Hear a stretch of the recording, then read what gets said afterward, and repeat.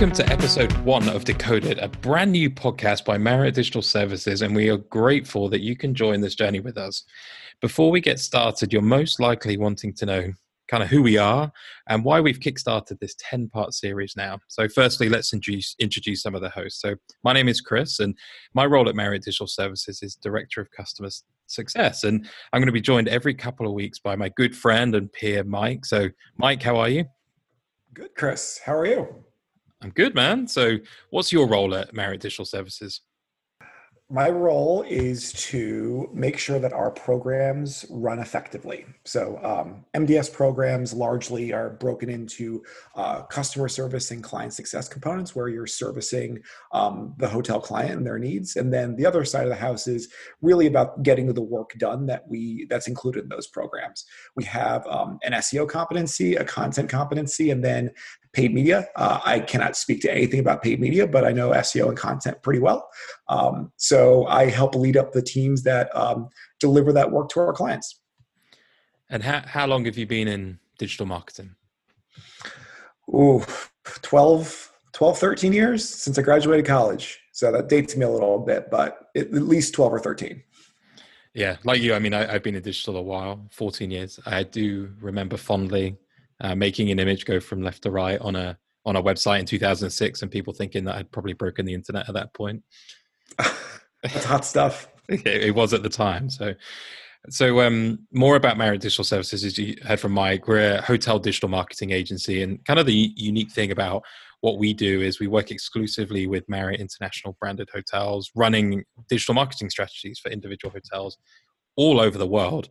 And Marriott Digital Services has been in operation from around 2007, and we provide non-for-profit digital marketing programs and products to Marriott hotels. And we were called Emerge from 2007 to 2014, and we started out with just one program. Can you remember those days, Mike, where we had 25 hotels? It's crazy. And now we operate multiple different offerings across thousands of hotels globally.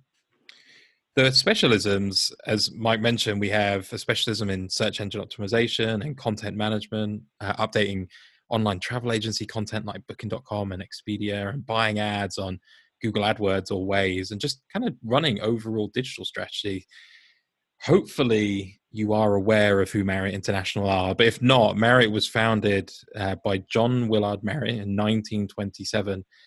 By him and his wife, who opened a root beer stand in Washington, D.C. And now Marriott International operates around 7,000 hotels globally across 30 different brands. So big company and running lots and lots of digital campaigns. So to the podcast and why Decoded, we truly wanted to bring the best and smartest minds and the best leaders in the digital space to produce a 10-part series on all things digital marketing. We're going to cover some in-depth digital topics and latest trends, and we're aimed to cover as much of what's going on in the digital marketing space today. So things like the power of photography and video, where to buy online ads that really produce the best return on your investment, and how to fully understand the complex search landscape. We're going to release a new episode every couple of weeks, and you can find us on any good podcasting apps. I think before we get started, we're going to be clear with you, the content of this 10-part series is not an official point of view of Marriott International, but however, a very good and informed opinion of the views of Mike and I. So to today's agenda, we're going to cover some big news in the digital space, and then we're also going to be joined by Josh. And Josh is the manager of search engine optimization operations for our team. This really intelligent and smart, savvy guy who will talk us through the 5 most important things in SEO. So, Mike, to the news. The first one, we heard from Google recently that they were going to update their Google Page Experience update, and it's set to launch next May. And Google confirmed that last week. And that was roughly after around 6 months of when the company first announced that there was going to be an update. So we've got around 6 months to prepare for it. It's ultimately a new ranking algorithm, which basically judges websites based on how the users perceive the experience of interacting with that web page. So that means if Google thinks that your websites have a poor experience on your page, measured by their new set of metrics, Google may not rank that page as highly as probably what they're doing now. So I guess it's not unusual to make Google, Google to make any of these major updates. They do many of them throughout the year and many minor ones throughout the year, but there's plenty of in-depth guides floating around online. But in short, I guess these metrics are there to help the customer and make sure that they're getting the best experience when they visit a website, and make sure that they're receiving the best possible experience when navigating the web. So I guess, Mike, have you read about it? What have you heard from your research? Certainly. So I think we read some of the same articles and blogs on a regular basis. I think what jumps out to me about this one is Google really for the past couple of years has put a really heightened focus on like three key areas. One is privacy, one is speed, and one is mobile. Privacy is ingrained in everything that Google has not been over the years. And I think they're trying to get really good about making sure that user data is locked down, that they're more trustworthy as a company because they've had issues over the years. And then with the rise of things like HTTPS, which makes sure that data can't be insecure data can't be transferred back and forth between parties, they're really doing a big push to kind of make sure everything is as secure as possible. One downstream benefit of the way HTTPS works is it allows you to have to put a larger focus on speed within the system. So anytime you put gates or doors to a system, you need to make sure that there's speedy ways in and out. So Google's been putting a lot of time and weight and energy into making sure that they rank websites with prominence that are super quick and speedy and snappy. There's lots of different ways you can do that. You can make sure you have very small sized images. You can make sure that those assets are well, I forget the exact word, but like if they're well compressed, right? So that when Google crawlers come to pick them up, they basically can just read them in a very quick manner and display them back. And that all goes back into back-end technology that many large companies like us take advantage of to provide those really speedy experiences. And then there's also something called AMP. And AMP is essentially creating, this is the simplest explanation ever, but it's recreating the content that's on a web page within a Google page with a very, very fast and minimalist UI. So you're just getting the information, you're getting the photography, any links out or any of that stuff, but it loads in a split second. So all of these things around privacy and speed are really aligning together. And what kind of puts the top of that is mobile, right? I couldn't tell you the percentage off the top of my head, but the vast majority of anybody's time right now is on mobile. So Google's kind of deprioritized what is important on desktop, and the two other areas that I just mentioned are really, really important on mobile. So the way I view this is it's nothing radical. It's nothing that is shocking or we wouldn't see coming as marketers. It's just the continued double down of that and calling things out very specifically. Over years, they've said, if you're providing AMP with the right code and they validate it properly, they'll show that. If you have mobile-friendly pages, they'll make sure that's shown and exposed. So this really, I think, is a matter of the kind of the culmination of all of that and making sure that now through these new metrics, which they haven't really shared a lot of them are yet, how well visitors perceive the value of those pages to be, right? If it's speedy, but you can't see the page content or the images are too small, I believe they're going to start taking some action on that and probably ranking you lower than would be ideal. Yeah, I mean, it was the article that I read was specifically focusing on like the presence of intrusive ads. When you visit a website and those popovers come over and you can't get rid of them, that kind of intrusive element, they would kind of push the site further down the ranking as well. The other thing that they also mention is that they're going to test various different ways to display and different search results as well. So if a website does have great experiences, maybe showing visual indicators for things like the AMP icons, or maybe if the website is kind of slow, then maybe showing that in the search results, which I think will be hugely powerful to the customer. I would agree. I mean, as a user, I think probably one of the number one reasons I close out a web page is probably the ad experience. I mean, I personally can deal with a little bit of slow speed if it doesn't mean that the ads are there. But I think that kind of ties back to the whole piece too, right? Is those ads are super intrusive. They pull a lot of data down. Many times they're coming from untrusted or unknown services with ways of sneaking data in and out. So, I mean, as a user, I totally welcome it. And I don't think, and as marketers, this is anything that we need to be super concerned about, because a lot of the practices we do are all to spec and standard anyway. So I guess I'm excited about it. I mean, if you look at the perspective of impact, I think if you look at previous Google updates, there was something called the Panda update and BERT update. They forecasted less than 12% of queries across those two updates. So in truth, like it's not it's not impacting every query out there, but there's definitely an impact, and I'm sure businesses will see that as they go through. So if you look at what businesses could do today, I guess review any websites and make sure that they're not running these popovers and that they're mobile friendly. Do you think that's the best recommendation for now?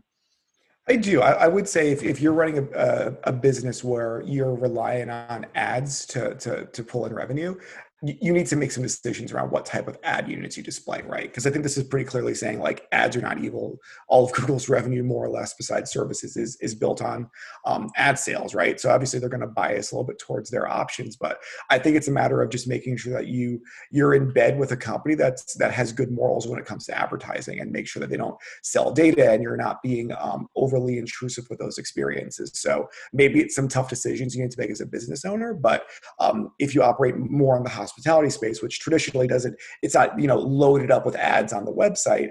I think it's more about making sure that you're making the right investments in the right mobile technology, making sure you have, of course, a mobile friendly website, and that as much content as possible can get streamlined into formats like AMP and other areas too. So I think it's a lot of doubling down on the guidance Google's given us for the past couple of years anyway. Yeah, I think for my sake, I think visit your website like a customer on a phone and see what the experience is like. And if it's horrible, then do something about it. And that should have a beneficial impact to anybody's business. So moving on, Google My Business. So if you've not heard of what Google My Business is, it's a free and easy tool for businesses and organizations ultimately to manage their online presence across Google. Includes search functionality and maps, and it really helps customers find your business and tell them a story and show reviews, and businesses can verify and edit their information within that. So the good thing is with this kind of platform is that, as I mentioned, there are reviews within it, and there are photos as well, both from a business and also from a customer as well. And in a recent release, Google announced that they were providing performance reports and insights. And these reports will now begin to include new data pieces, which will help business owners and marketeers basically do a better job of optimizing their listing and understanding what type of business is driving. The new data focuses on how customers are using the search functionality and maps to find your business, and ultimately what the user does when they sees it. So that, do they click the website? Do they click to make a phone call? Which I personally think is really big news, Mike. I think it's super exciting what they're putting together with Google My Business. And what to me is most exciting about it is you put your data in one place, and Google begins to display it in a bunch of other places around the web. So one is obviously in search results, one is in local, one is in maps. And I think what particularly is exciting to me is all of the phrasing and attributes and clear labeling around the COVID protocols. Yeah. I mean, that was another thing that they released recently, was the COVID attributes for various different types of business. Not all types of business, but things like whether masks are required, or an appointment is required, or if staff or customers are required to get temperature checks. And I think with Google being one of the most first common touch points is for anybody looking for a business online, it's likely those businesses that use those designations will receive a positive response from customers.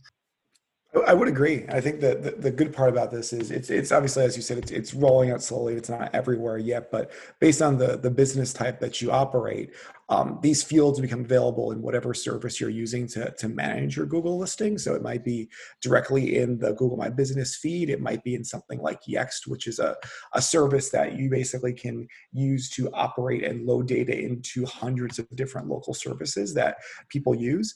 So as these attributes come online, I think it's important to take stock of what are the local legality concerns with where you live, what's the state level, and what's the government level, to a degree, to make sure that you're being adherent to those and loading that information in.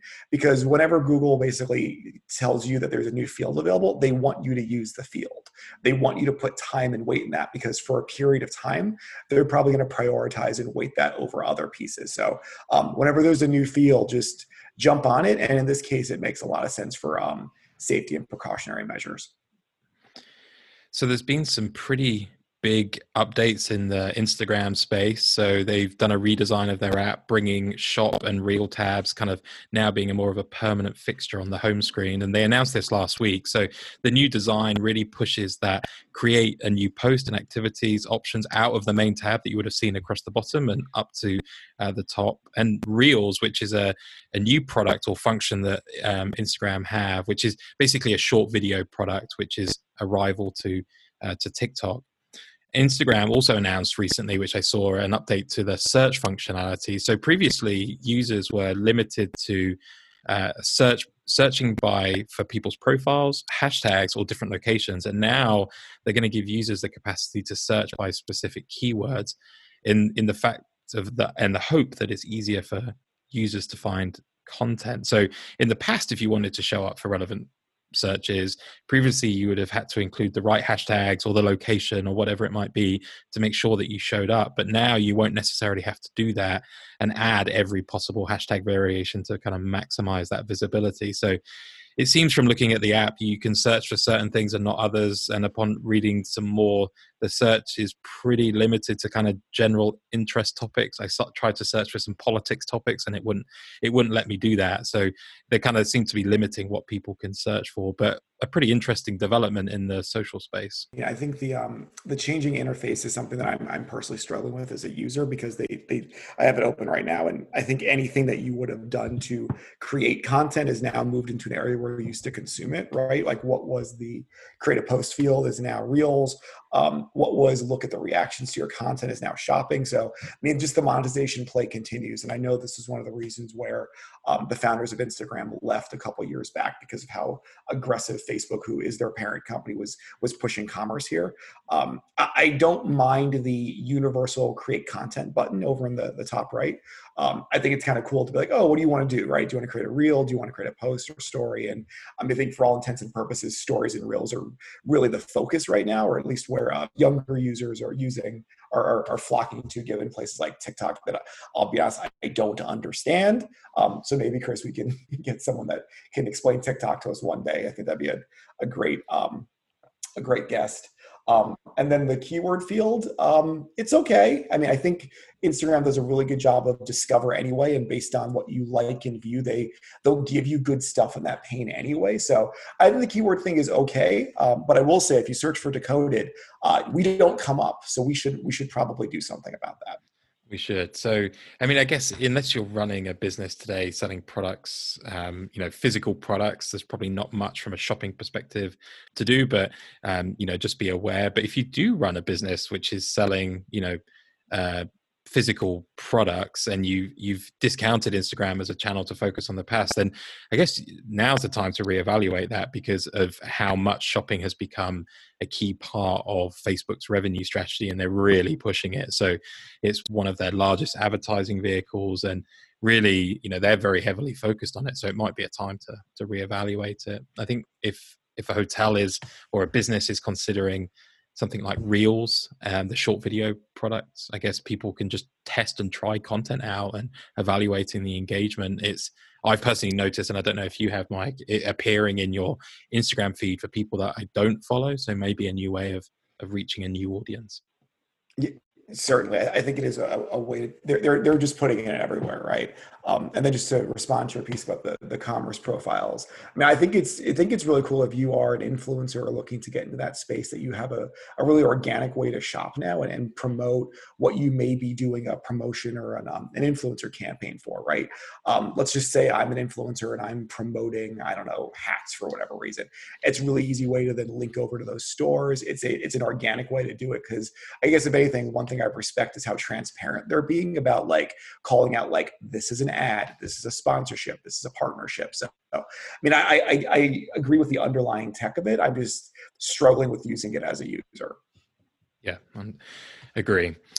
So the other thing that is big news is Datorama at the end of October held their Limitless conference. And as we all know, 2020 has been a year of substantial global change. And Datorama are a reporting and analytics company, and they thought it would be good, and it was fantastic to bring marketeers together and really kind of talk about their two key responsibilities, which is ultimately delivering a relevant experience to customers and continuing to drive growth and efficiency even in times of global change. And their Limitless conference really centered around the theme of agility, and they discussed how marketeers can use data to unlock further different aspects of marketing, and why being flexible and having a data driven approach is critical in 2020 but also into next year.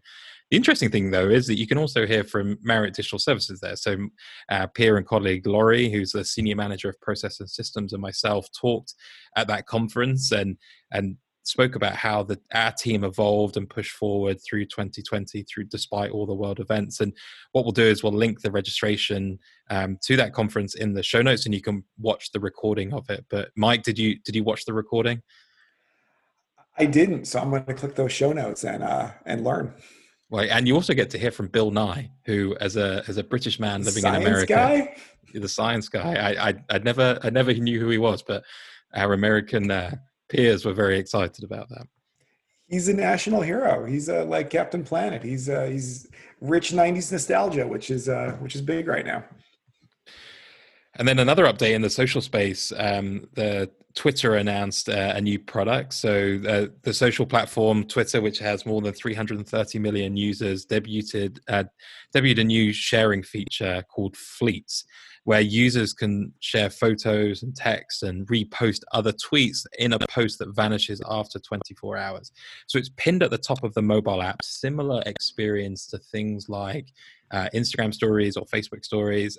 From what I can see, it's not yet on desktop, and I can't see anything announced in that space. But I guess the idea isn't new, Mike, and with it already being live on things like Instagram and Facebook and even LinkedIn as well, added it recently. But from a functionality perspective, it seems pretty limited.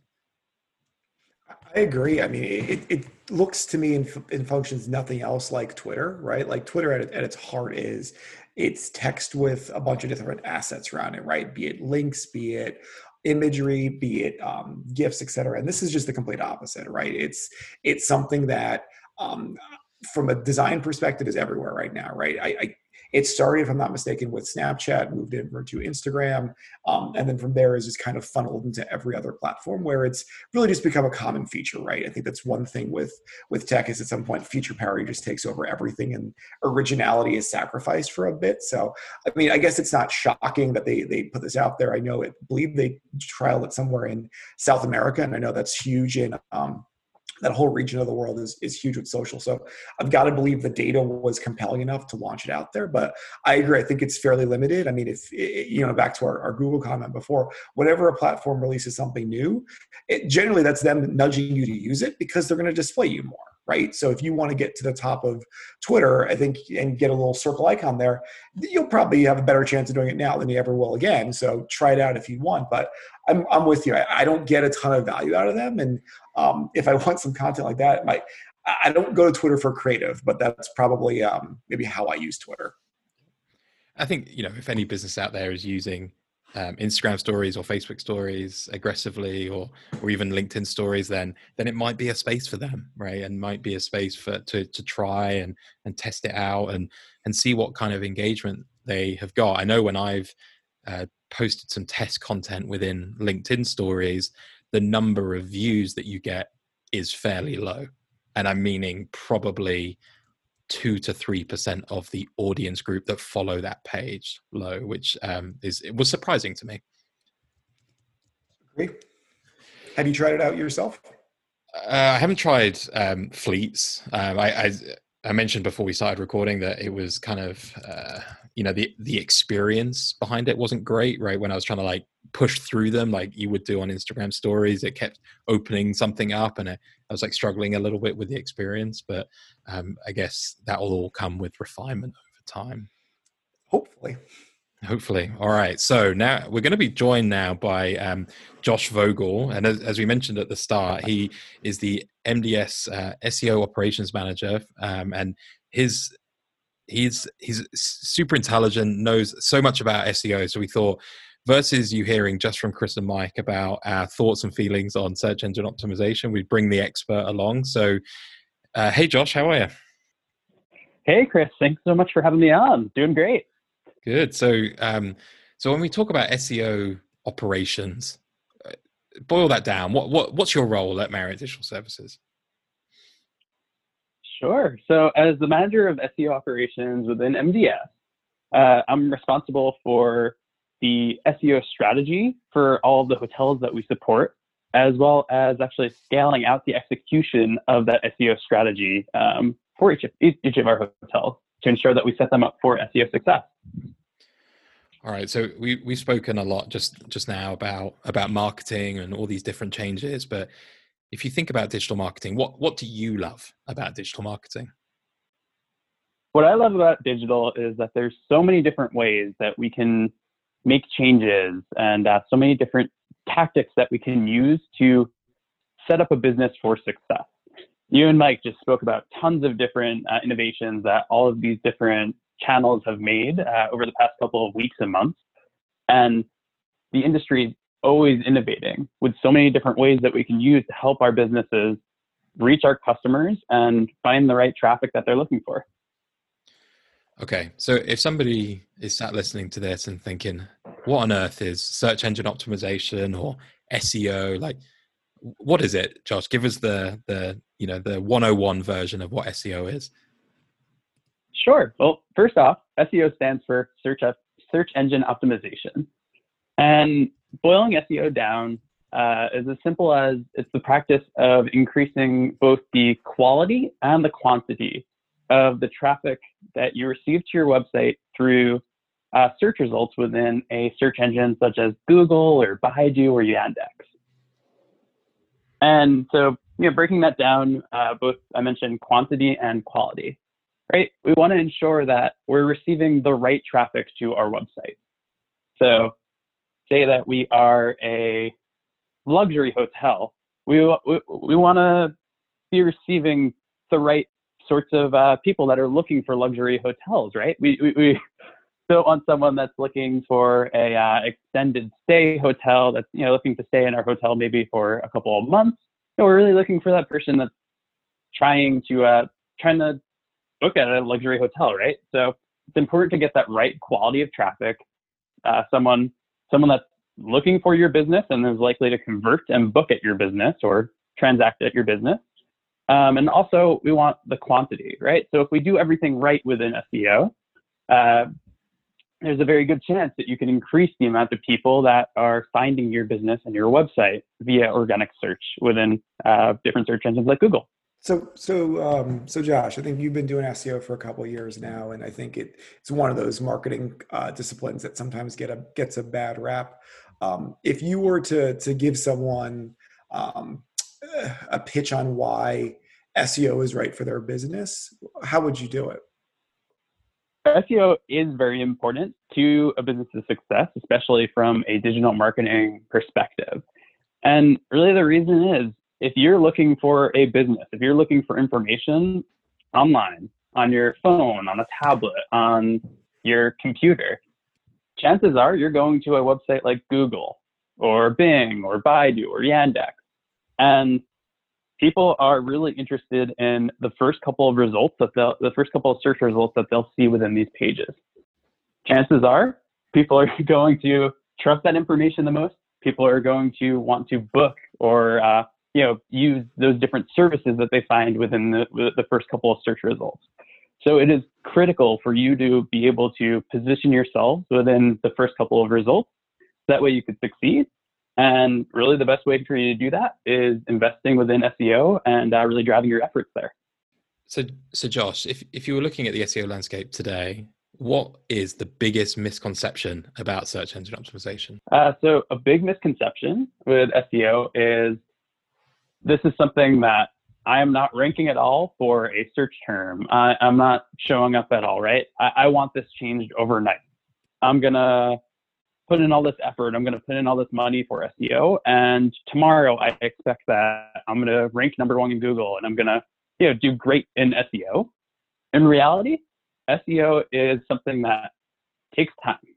We need to put in a lot of effort to get the changes that we're looking for, the different success that we're looking for, but really have some patience and allow different sites like Google to do their thing, to see what's going on our site, on the different platforms that we're utilizing, and really just give it the time to do its magic, right? So SEO, while very powerful, just really takes some patience and give it some time to do its work. So, Josh, I think you just very well did your best to set expectations around why SEO is important, why you should make an investment in it. But you know the question we get: how long until you rank? So that could really vary, based on the different sort of site that you have, how many different pages are within that site, and how often a site like Google would crawl your website. So different search engines use crawlers to be able to look at the millions, if not billions, of different sites around the internet, and to be able to see what content is on that site, what that content means, who it's relevant to, and be able to really just put it within its index and be able to position those different sites within search results for different queries and different searches that people are interested in. So obviously Google can't be crawling every single site across the universe at every moment. So it takes time for them to be able to crawl and see what's going on with your site. It also takes time for them to be able to understand the changes that you've made, right? If we're going back to my example before, if we're going from just positioning ourselves as a hotel and changing that position to being a luxury hotel, we're going to need to take some time on our end to change up that content and the keywords within our site. But also, it's going to take Google some time to first actually crawl the pages within the site that we're trying to make changes to, and also, to be able to understand it and to be able to start to rank within search results for those terms that you're trying to position yourself for. So it could take a matter of weeks sometimes, or depending on the term and how competitive something could be, it could take months. So really, like I mentioned, patience is critical. SEO really isn't something that happens overnight, but it's important to be invested for the long run. Yeah, I think that's a great message to send to anybody that's curious about SEO that's not on the practitioner side like you are. I know Chris and I received those questions over the years about, like, okay, I'm doing it. When do I see my impact? Because so many channels like paid and social media, it's so much instant gratification. SEO is it's not that at all, right? It's like, it's attempting to grow a garden, if you will, right? It takes time. You've got to nurture it, and you've got to do a lot of work to maintain and keep it going, and then improve it over time. So thanks for sharing your insights. Absolutely. So Josh, there's obviously hundreds and hundreds of factors of why a website would rank higher than another factor, but we thought it would be a good idea to kind of pull out maybe the top 5 areas for any business to focus on. So let's work from the bottom up. We'll start with number 5 and we'll get to number 1, but we really want to cover those kind of biggest things which any business can focus on as they consider their SEO strategy. So Josh, what's your number 5 spot? Sure. Yeah. And just to throw a caveat on here, right? These are my top 5 keys to success within SEO at the moment. And they can be totally subjective, right? Mike and Chris could have very different ideas than I do, but here's my number 5. That's going to be measuring performance. So it's important for us to be able to see how much, what percentage of traffic is coming from natural search, from SEO, and figure out exactly what our goal is for that. So do we want to have 30% of the traffic to our website coming from natural search? Do we want that to be higher or lower? But set that goal and then figure out and see through different reporting tools exactly how much percentage you are receiving. From there, let's make some changes to be able to hopefully improve and increase your percentage of traffic that you're looking for. With that, you could do a variety of different things really to find areas that are struggling and improve upon those to ultimately increase your SEO traffic, your organic traffic. So do you think it's fair to say, if you look at performance, it's important to understand where SEO or natural search traffic ranks in your overall traffic strategy, right? If it's position 1 or 2, that should be where the majority of your budget goes. Is that an accurate statement, Josh? Yes, absolutely. It's really important to see what your goals are, right? Where do you think it's most important to receive your traffic from? And based off of that, really decide where you want to focus most of your effort. But I definitely agree with that statement. Josh, that's a great set of tips there. If you were to tell people to go look at one metric in their analytics dashboard after this call, what would it be? So you could take a look at the different keywords that you're targeting, right? And see exactly how your ranking has changed over time, and take a look and see how that's impacted the traffic that you've received to your website, right? So let's just say we started out with a bunch of keywords that we weren't ranking for, and maybe we started going from not ranking to position 50, and then over a couple of months, we made it to position 25, and now we're at position 10, right? We can then take a look and see how our traffic has changed. We've really improved ourselves over a variety of different new keywords, and let's see how our percentage of traffic and the number of visits, our conversion, how all that has changed based off of that. So, Josh, moving on to number 4, what's in number 4 spot? Sure, that would have to be local links. So this is important for a couple of different reasons.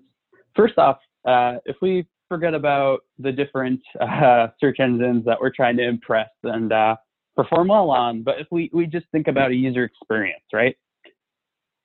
Say that we are a wedding venue and we're trying to get business. We obviously want to sell weddings, so that way we could stay in business. For people to be able to find us. And with that, we can use inbound links to our site, right? So different places where people would be looking to plan a wedding. So whether that be a convention and visitors bureau, so you're looking for something within that general city, whether that be hotels that you decide that you want to have all your guests stay at this hotel. Let's see what this hotel recommends for where you might host a wedding.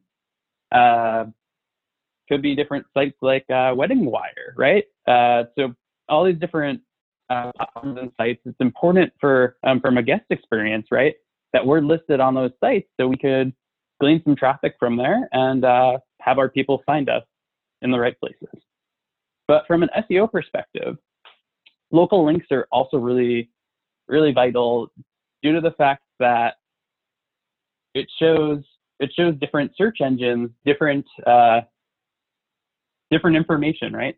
So going back to that wedding example, let's just say we are listed on a site like Wedding Wire. That is a very, very trusted website. It's a website that performs pretty well, right? So if Wedding Wire is deciding to link out to my wedding venue, then it means that Wedding Wire has some trust in me. And if that's the case, then we're getting what we call in the industry some link juice that Wedding Wire is then passing along to my site. So Wedding Wire is giving over to my venue, and in turn, we're really able to pass along that trust, that link juice, and really improve us from an SEO perspective. And really, the more quality links that we receive, the better that we're indicating to Google that we're a trustworthy site. Other sites think so, and should really help us with our SEO ranking. But as I mentioned, it's very, very important that these are quality sites over the quantity of sites. So if you have local links, inbound links to your website from a bunch of spammy or low quality sites, this could cause you to actually be penalized. So just very important that we get that right site that is linking to us, and not go for just a quantity of sites. So if I'm a business today and I'm trying to get more links to my website, how do you determine the quality, as you said there, of another website that you don't own or run? You could either look at that site yourself and try to judge it, but to make things a bit easier, there's some different SEO platforms that you could utilize. And these are sites that are looking at all different websites across the universe, and based off of their own proprietary metrics and information, they're able to come out with their own metrics that they could offer you to take a look and see what sort of authority this site has and whether or not they're spammy. So you could use different sites like Moz, which is a very respected SEO authority, or Majestic. And each of these sites has its own metrics that you can look at, but will really help you see how well that site that you're looking at is. And also, based on the different metrics and how well they're doing, you could see which sites you should prioritize to try to get links to your site with. Okay, so moving on to number 3. What's in number 3rd spot? For this, I'd have to say using your competitors, right? So we could always learn something from different competitors, and that also relates to SEO, right? We can, let's just say, we were talking about using sites like Moz and Majestic to be able to see the quality of a site. You could also use these sites to be able to see the different links that your competitors are receiving and see if those would be also relevant and valuable links that you could target for your business as well. So important to look at competitor information there, but also in general, your competitors, they might be succeeding and doing well for certain reasons. And if we look at their sites, if we look at their presence across other areas, say social media, say review sites, we can really see and figure out why they are succeeding. And based off of that, we could try to get some best practices that could also help us win within SEO as well. Moving on to number 2, Josh, what's in the 2nd spot? So that's going to be creating a theme and updating your content. Going back to what I mentioned at the top, right? We are looking to get quality and quantity of traffic, right? So we want to be attracting the best quality and people that are actually interested in our business. So it's important to think of what our business's DNA is, what our theme should be, what people are looking for, and position ourselves based off of that. So going back to my luxury hotel example, we've decided that the theme that we want to position ourselves as is a luxury hotel. So now we should start to do some keyword research and find different relevant luxury hotel terms that people are looking for, and then update our content to really show that we are that luxury hotel and provide users with information about that. Once we do that, then we'll be able to start to hopefully rank when sites like Google crawl our site. But important for you to find that unique positioning, that unique theme, and run with it. Yeah, I think that line that you just said there, that you find that unique positioning is crucial. What's your sense and what's your feeling on hotels or any type of business, frankly, trying to position themselves as something they are not? So, for example, a car company that sells their cars for $1,000, probably not a luxury car company, or a hotel that says I have extended stay apartments when they're just a regular hotel. Like, talk to me about how hotels can't really, or businesses can't really, say that they're something that they're not. If I could ask quick though, Chris, what's $1,000 car? Where do you get this? It's in my garage, I think, but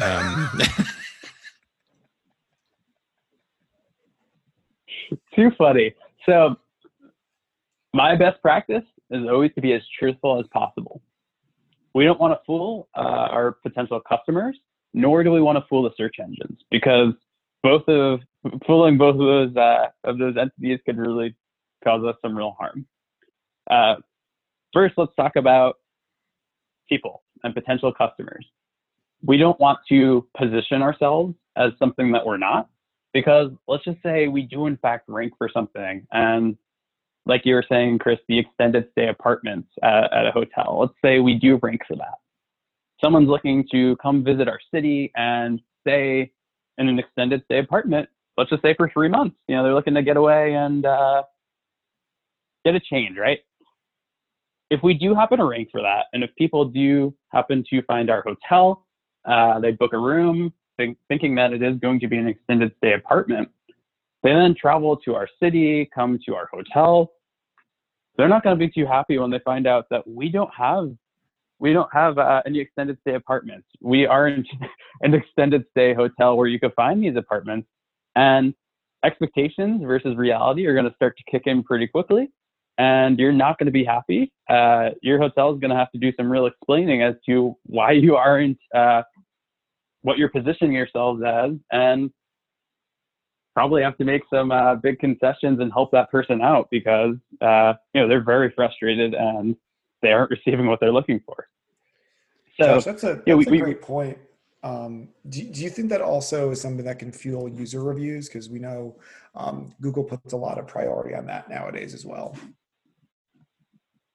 Absolutely. It's all about trust. So going to the example that I was just talking about with the extended stay apartment, say you were extremely frustrated because you got to the hotel and found that it wasn't what you were expecting it to be, chances are you're going to leave a pretty negative review on a site like Google or Yelp or TripAdvisor. And that carries a lot of weight, both among individuals, right? So if I'm looking to stay in an extended stay apartment, I'm going to look at reviews for different places. And, based off of that, I probably, if I see a bunch of negative reviews, probably won't choose that business. But also it plays into SEO, and search engines take a look at reviews as well, and helps within the ranking algorithm.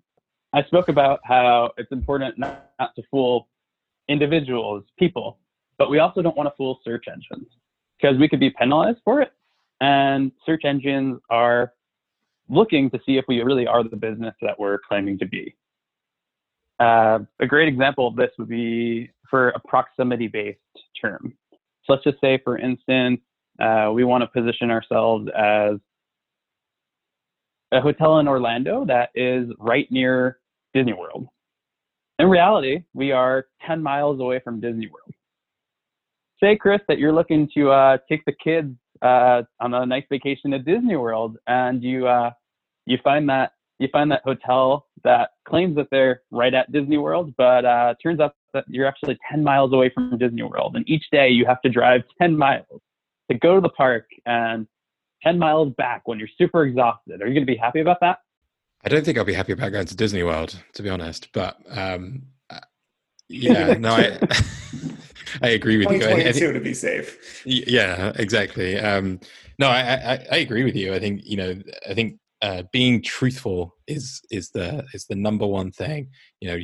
You can't fool a customer, but you can't fool Google either.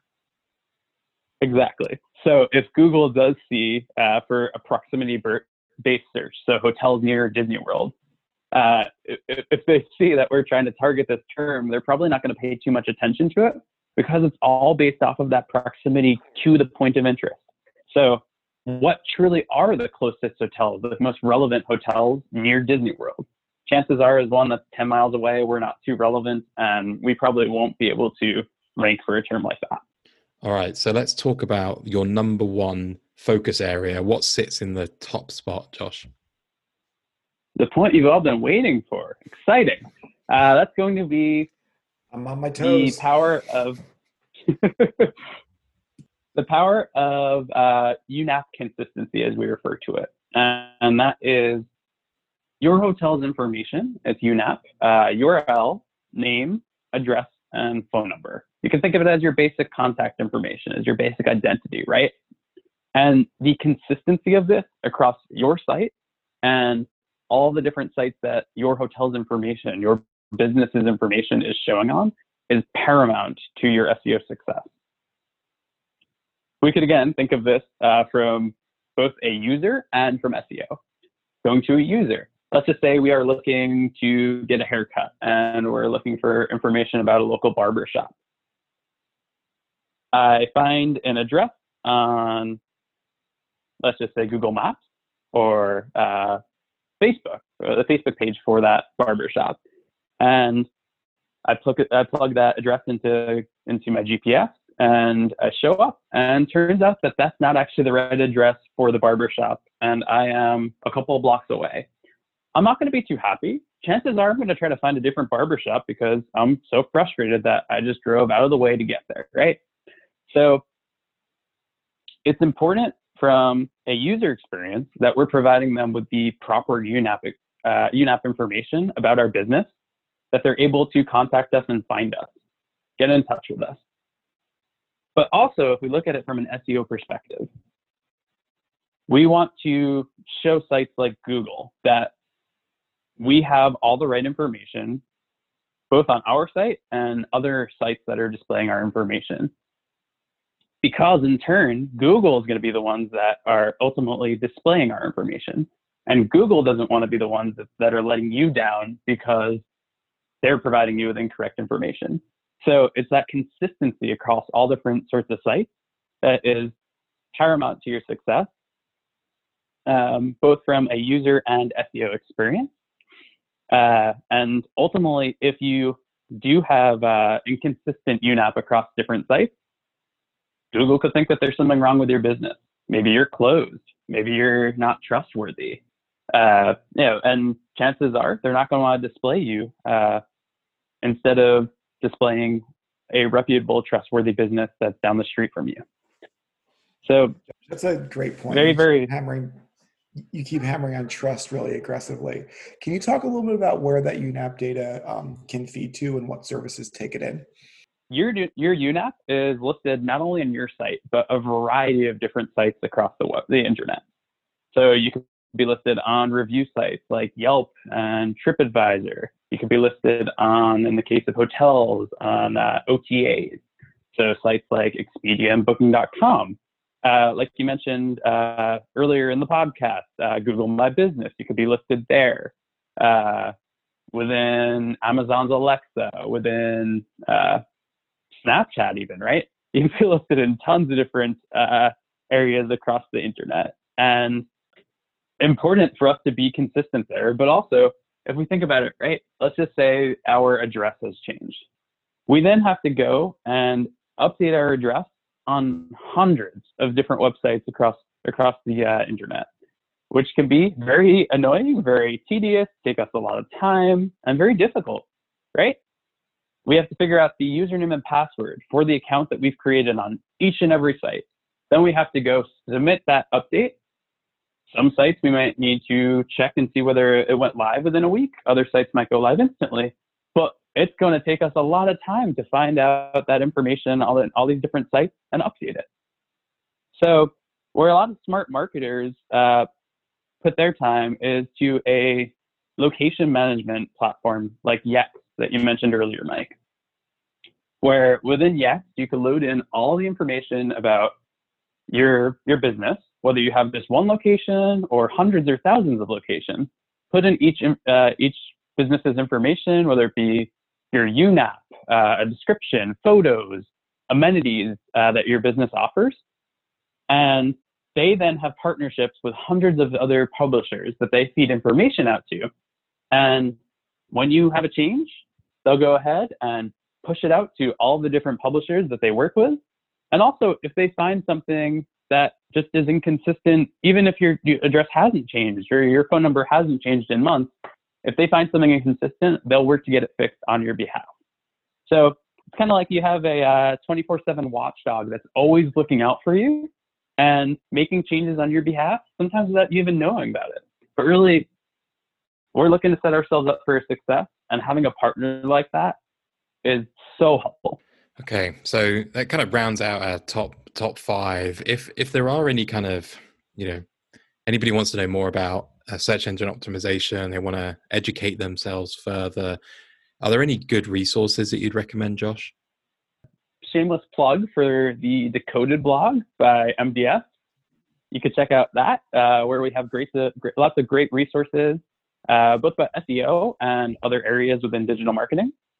You could also check out sites like Moz, Search Engine Land, just to name a few that are really great SEO resources that not only are showing you different indications. So we mentioned local linking and link building before. What if you don't really know much about link building? You could check out these sites and learn information about them, but you could also rely on them to provide you with the most up-to-date information about different updates that happen on different platforms like Google or Facebook or Instagram. They'll give you the most up-to-date information, and you can just have your one source that you go to and you rely on for SEO and digital marketing as a whole. And some of them even provide you with subscription services that for free you could get a daily or weekly newsletter to get the most up-to-date information and really what you should focus your time and attention to. All right, Josh, bonus question time. If I think you've laid the platform well, that so much about SEO is good technology and using that technology the way it's intended to be to help things like UNAP and trust and visibility. One benefit of our industry is there's so many places out there that have free trials of their software or demos. If you were to talk to a curious digital customer, what's one tool you'd recommend that they do a free trial of? I'll give you two. So we've got both of them I've already mentioned. You have both Yext, where again, we can use that as our location manager and push out our information to a variety of different businesses, reach out to them, get a trial and see what they've got to offer and how they could help you, as well as Majestic, as well as Moz. And Moz will help you out with a variety of different tools for SEO. So they could help you with link building and local linking to do different research of not only these sites that you and your competitors are ranking for, but also for other sites and to see the different the quality of those sites, if they're spammy. You could also use a site like Moz for other tools like checking your citation UNAP consistency. So really would recommend looking into free trials for both Yext and for Moz, as they'll really help you out and save you lots of time and make you successful. All right. Well, thank you so much for coming on and sharing your expertise, Josh. And it's been a huge amount of fun. I've personally learned a lot. So thanks again. And Mike, thanks for joining the journey for this first episode. It was a pleasure. Thanks, Chris. Thanks, Josh. Okay, so we'll wrap up. But thank you so much for listening. We are grateful that you joined this journey with us. You can get in touch with the show over on Twitter at MDS_decoded, and you can email us at mds@marriott.com. Feel free to send us any questions, and we may even address some of them on the podcast too. If you like today's podcast and you can spare a few minutes, it would be fantastic if you could share a review, especially on iTunes. It really does help other people find the show and ensure that we're sharing this knowledge with more and more people. The next episode will be released in 2 weeks, and we're going to go deep into paid media, buying ads in return for revenue, how you could sell more products and services, and also focus on specific items like restaurants or spas as well. You can enjoy this podcast on any good podcasting app, and you can learn more about digital marketing at mdsdecoded.com. Thanks for listening.